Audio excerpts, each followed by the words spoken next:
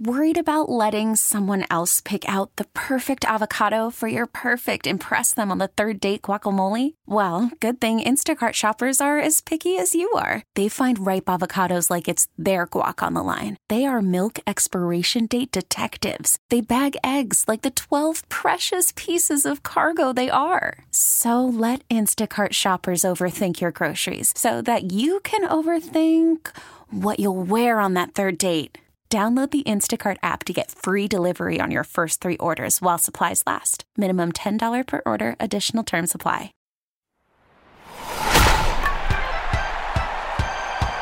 Welcome to America's Best Baseball Podcast. We take you behind the scenes in and around Major League Baseball with former big league manager Kevin Kennedy and veteran baseball broadcaster Rich Herrera. This is the only weekly podcast hosted by someone like Kennedy who played, coached, and managed in pro ball. So we can take you into the manager's office for a real insider's view of baseball, alongside a veteran baseball broadcaster like Herrera who has covered the game from coast to coast. So let's talk some baseball with your hosts. Here they are, the skipper Kevin Kennedy and Rich Herrera. Thanks for joining us, everybody, at America's Best Baseball Podcast. Rich Herrera, Kevin Kennedy. Kevin has flown back from the East Coast to the West Coast after a long, lengthy night in, where were we, Philadelphia?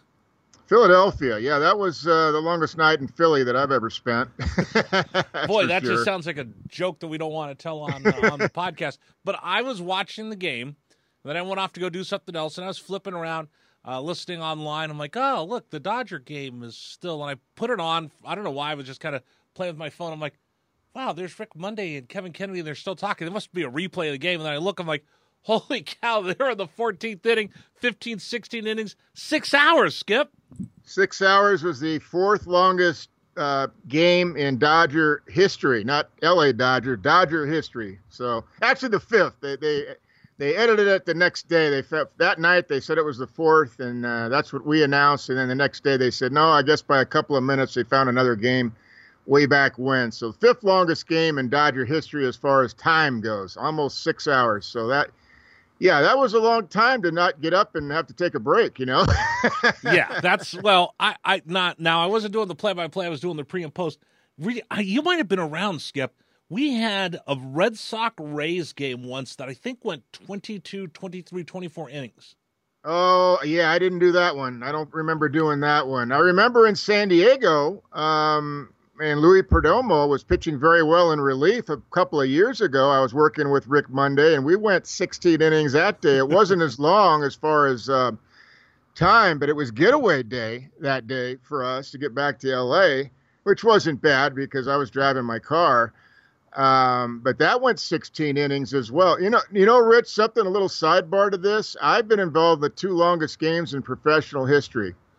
Wait, what? 1988, I managed the San Antonio Missions, and we were playing the Jackson Mets. Right. And we went 25 scoreless innings one night. I believe it was on a Thursday, I think. And the game was finally called. We called the league president. Both teams ran out of players. And guess who pitched, by the way, 7 innings of shutout relief. It was now a well-known pitching coach that you knew very well in Tampa Bay, and now he's with Joe Madden in Chicago. Oh, I saw that. I did not know that Jim Hickey played for you. Yeah, he came to us as a release guy, and he was with us just for a short period of time. Nice guy, but he pitched 7 scoreless innings in relief to get us to about the 23rd inning. And then I had a guy named Barry Wohler, who I don't think made it to the big leagues, but he was supposed to pitch 2 days later, and basically had to wake him up down in the bullpen. People said he was asleep, but other teammates say, no, he was just resting. He never did fall asleep. But anyway, we had to wake him up. He pitched 2 more scoreless innings. And finally, both sides decided we were out of players. You know, we didn't want to get anybody hurt. And we called the league president. And there was no curfew in those days in the league, apparently. The Texas League. And we stopped the game. I think we started the game at 7-ish, and we stopped the game at, I think, 2:30, 3 in the morning, somewhere in there. The game, but it was scoreless game. So it was the longest professional scoreless game in baseball history. It still is. Wow. Game was resumed on a Saturday 2 days later, and we won the game in 1 inning. In 26 innings, we beat the Jackson Mets 1-0.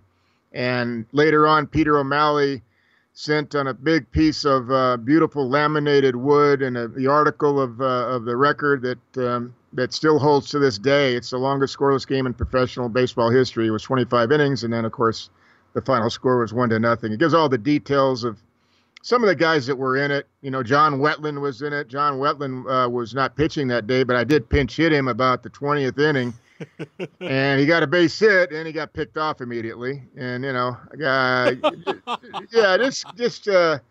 just guys like that. I mean, Mike Huff, who had some time in the big leagues with the Dodgers and Toronto and the White Sox. Yeah. Yeah, I'm just trying to think of guys that. Now, what happens in like the 15th, 16th inning? You're like, all right, just somebody win this darn game. Let's go home.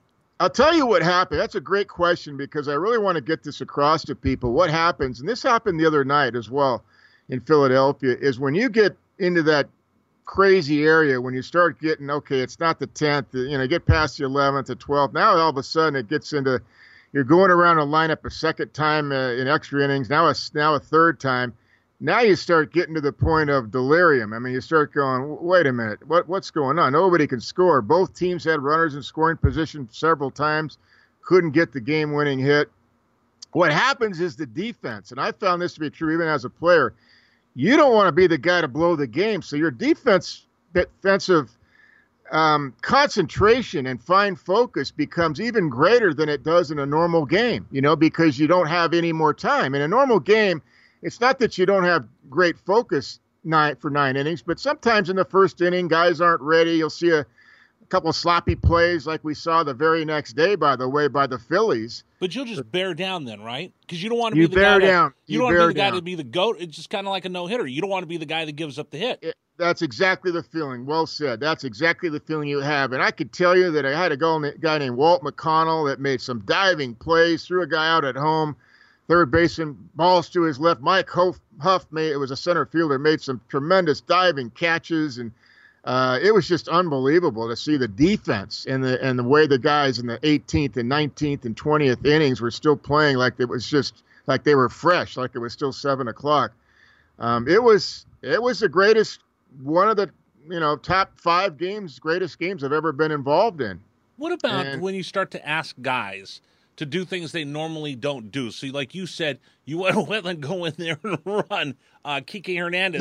No, he pinch hit. Or he pinch hit. Excuse me. No, I would never have let him run. No. In case he's listening, nope. You pinch hit. Then he got picked off. You got a base hit. Well, he's a good hitting pitcher. Right. So about the 18th or 20th inning, I think it was, I need a hitter, and he got picked off right away. Yeah. What about for the Dodgers the other night? At the end of the ball game, they used Kike Hernandez to go in there and throw. What's it like when you have to go ask somebody to do something they normally don't do? You might not even be able to, you might not know whether he can pitch or not. Well, the difference between the minor leagues and the big leagues is that in the minor leagues, we used to have to put on our card EP. And what that meant was extra pitcher. And that was a regular. You put the little initials by that particular player. So if a manager wanted to use a non-pitcher in a game, he would have an EP by his name. And I was that guy in Albuquerque 2 different years for Del Crandall, 1982 and 1983. I pitched in Hawaii an inning plus, and I pitched in Albuquerque. I've got a 3.86 ERA, not bad, lifetime. But I like the fact that you know what it is. I do know what it is. I think which is 2 1/3. Yeah, I gave up 1 run in 2 1/3 or 2 2/3 innings, whatever it was. But I faced Tony Gwynn, by the way, in Hawaii, and I jammed him. He got a bloop base hit. Candy Maldonado was a center fielder. He broke back on the ball and then came in, and by then it was too late.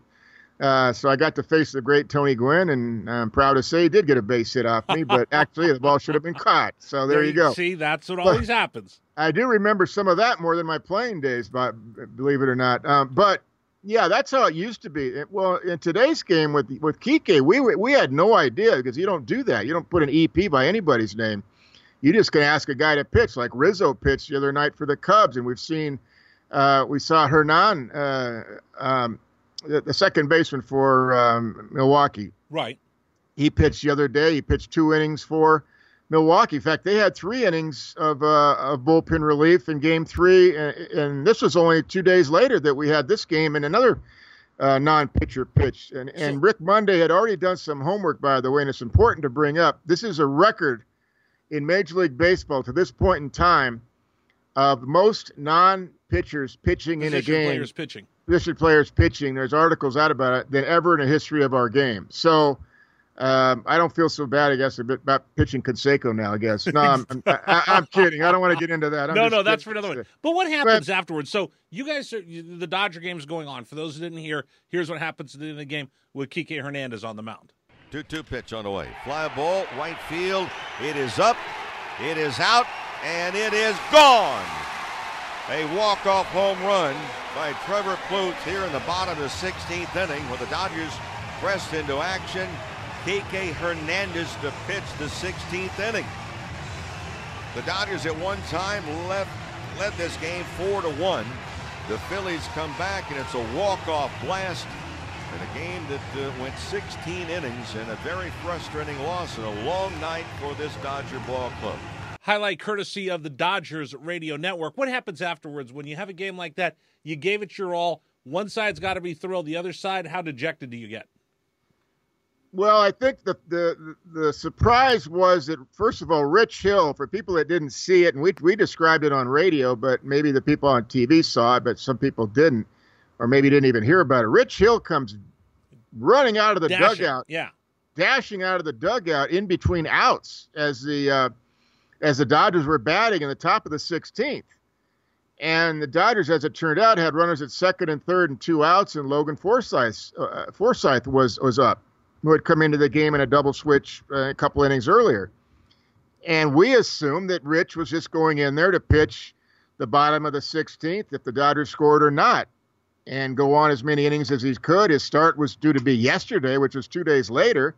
So we figured, well, the Dodgers really have 6 guys that can start, so I guess they were going to scratch his start. That's the way we thought, and have Rich go as many as he could. Well, what happened was Kike comes in, and we found out the next day, he was told by one of the players, and we don't know who, and we didn't find out who, and nobody's telling who, but one of the players or 2 of the players apparently told Kike, throw the ball slow. Don't throw your arm out. Don't overthrow. Just throw the ball slow, like below hitting speed, and you'll get them out. And what he did, he threw so slow he couldn't command it. He started aiming it.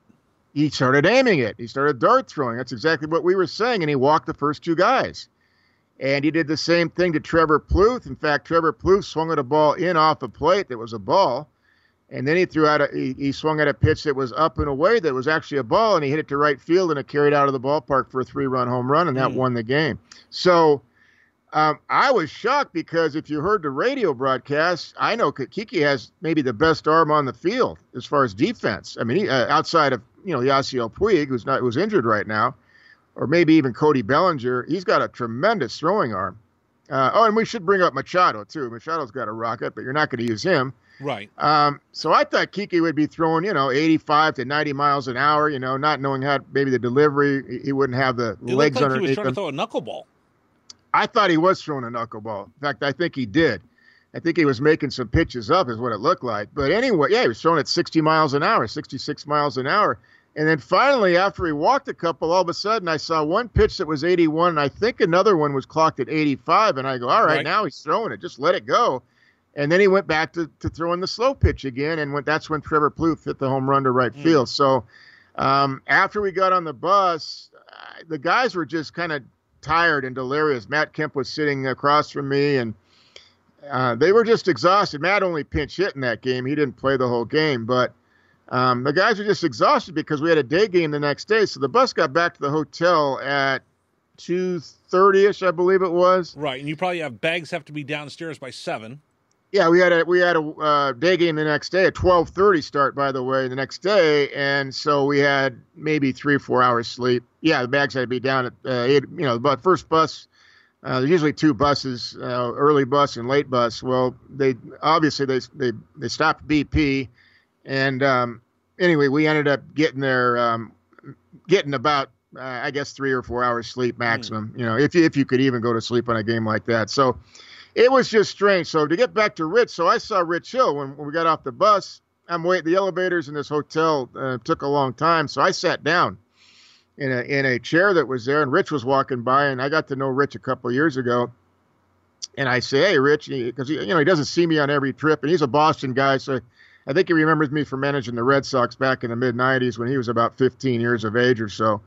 And he always comes up to me and he said hello, and I said, hey, let me ask you something. Everybody else had walked away, got on the elevator. I said, were you going to pitch a couple of innings in a tied game? He said, no, I was only going down there. The reason I rushed down there and I was using 2 balls to get loose, 2 baseballs so fast, is because I was going to be the guy to save the game because they had pinch hit in Kenley's spot. Kenley Jansen was in the game. They had already pinch hit in that spot. And it might have been Matt Kemp had popped out, I believe. It's hard to remember without looking at my book. I had the scorebook.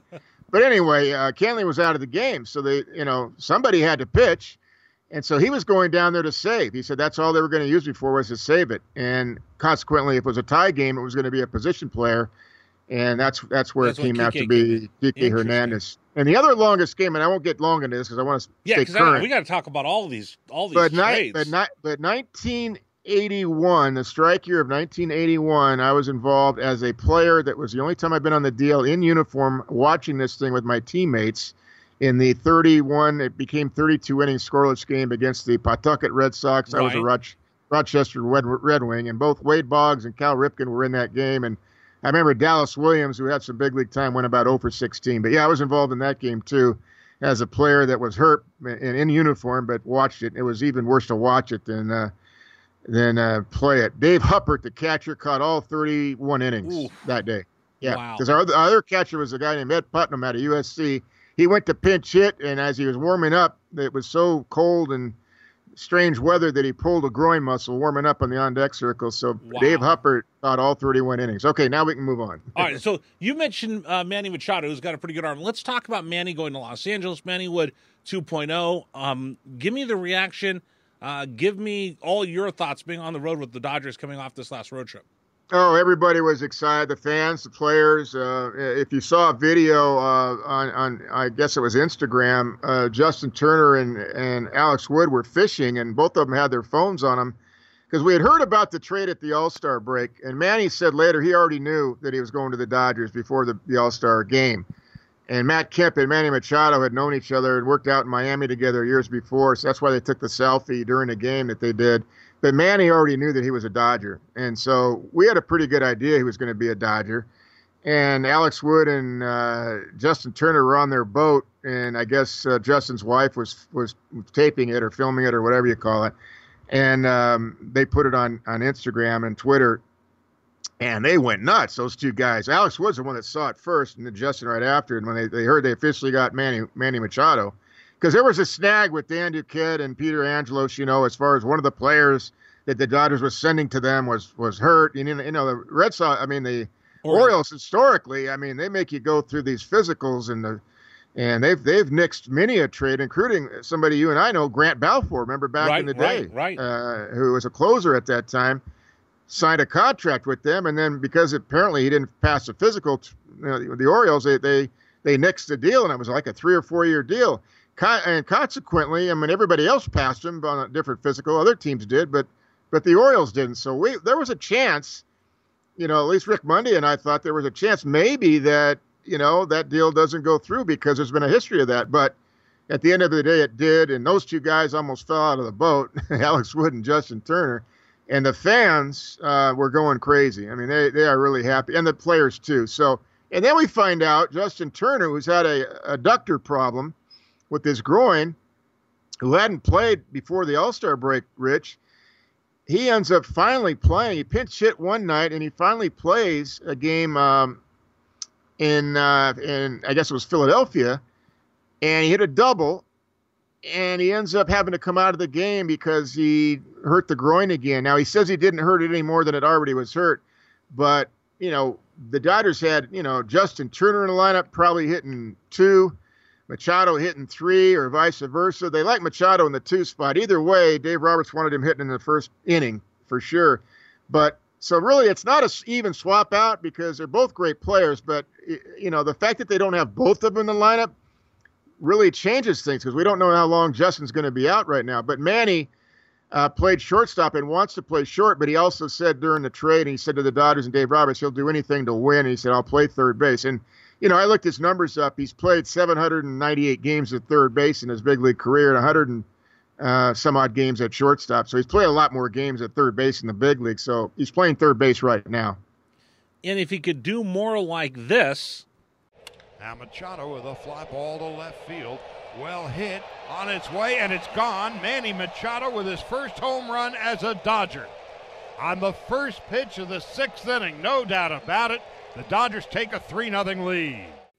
Highlight courtesy of the Dodgers Radio Network. I mean, you had this bat, that defense. Kevin, are the Dodgers the team to beat now? I think in the West they are, yeah. I mean, just a few hours ago, it was official that Cole Hamels was traded from the Texas Rangers to the Cubs, and I know we can get into some of these other deals. But I think in the National League West, that was a big loss that was blown. Boxberger blew a save again for the D-backs. They had a 2-run lead, and he gave up 3 in the bottom of the 9th against the Cubs, and they could have won 3 out of 4.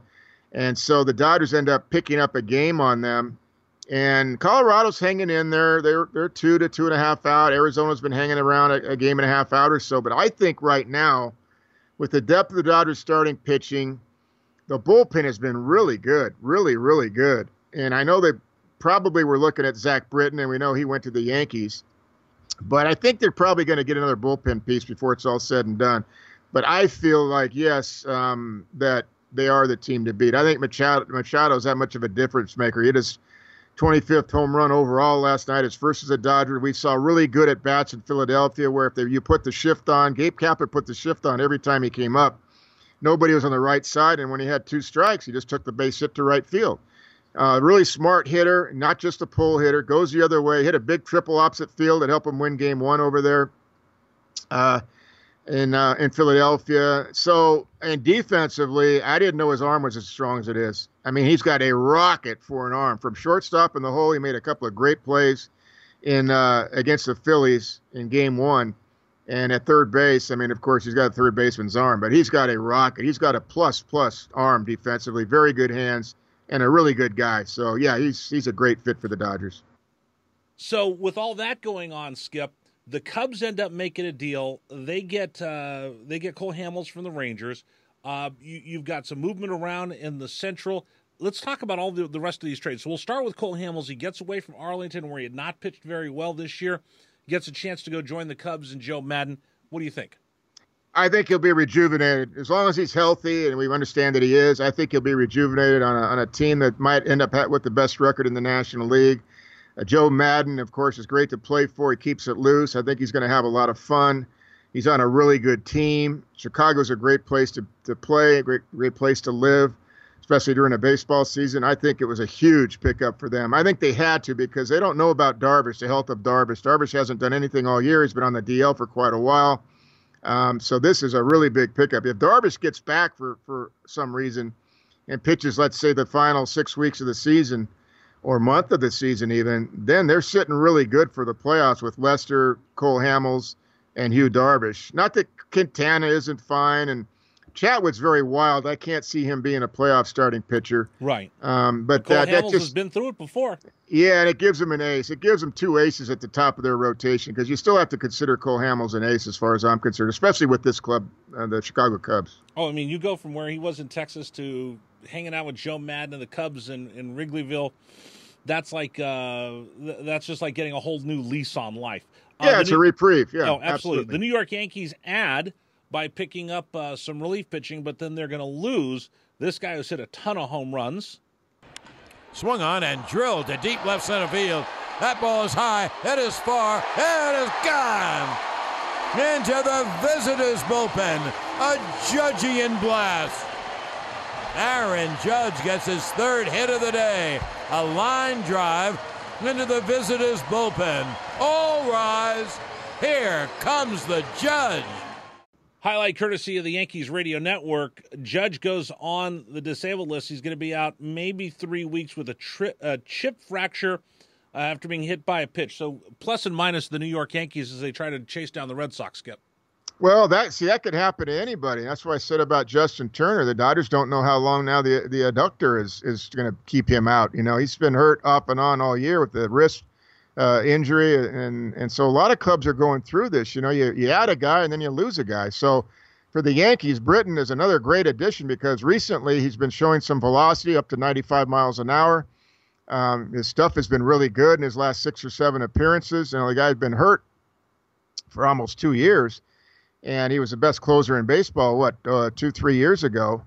So that's a really good pickup. And I was telling Rick Monday when I saw that, I guess they're going to have it be a 4-inning pitching game and then a starting game, and then they're going to go 5 innings of bullpen, almost like Terry Francona did with the Indians a couple of years ago, because they've got such a strong bullpen. I'll tell you, if the starter has a lead, let's say after 5 innings, I mean they can mix and match for 12 outs, not just 9 or even 6 outs. I mean that's very deep. But losing Judge in that 2 spot in the year that he's having, that's a huge loss, you know. And you don't know from when you break a hand, or break a finger, or break a wrist, you don't know how a guy's going to come back. And I can tell you, when Justin Turner broke his wrist, he has never been the same quite yet. The pain was there even after he was okay to play. So you really don't know how guys are going to heal because, yeah, he's big and strong and he uses his legs to hit for power. But at the end of the day, your hands are the last thing to fire on the kinetic chain of hitting. And right. you don't know how he's going to react. I mean, look at Chris Bryant, who's out on the DL again. And because he finishes high with one hand, that left shoulder's bothering him, Chris Bryant was altering his swing, and Joe Madden saw it and said, you know what, he's not swinging right. Yeah, we want him out there, and yeah, he's getting a few hits, but he's not hitting for power.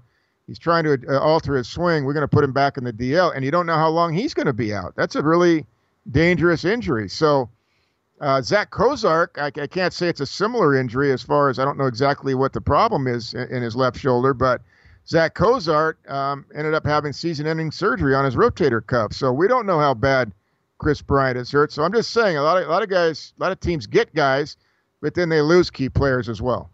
All right. I want to end our podcast talking about the red-hot Oakland Athletics, and I will quote the late, great Bill King, "Holy Toledo."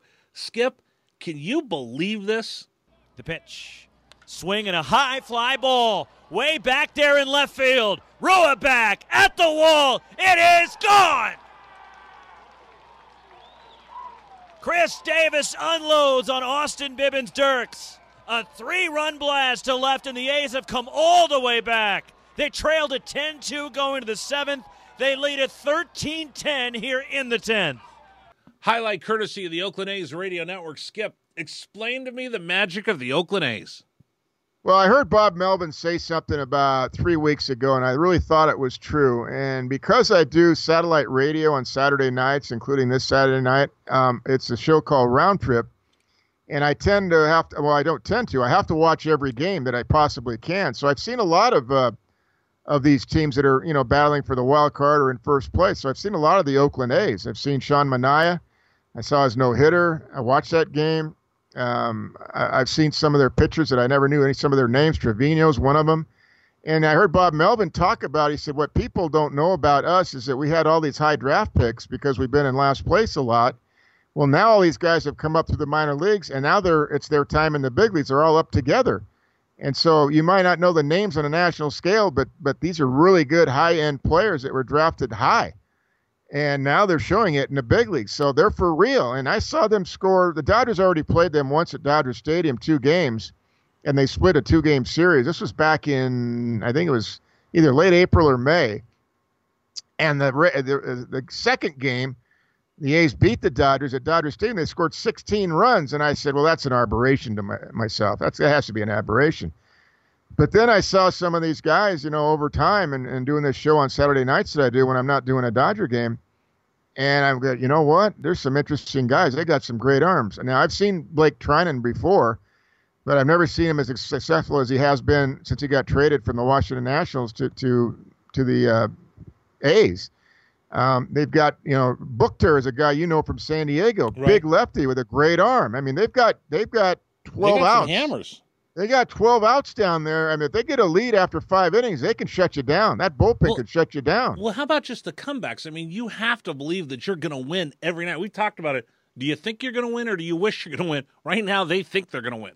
They expect to win right now. Chris Davis, of course, had another big one the other night, another big home run to win it. But other guys are doing it. Olson's doing it. They have third baseman Chapman's a good player.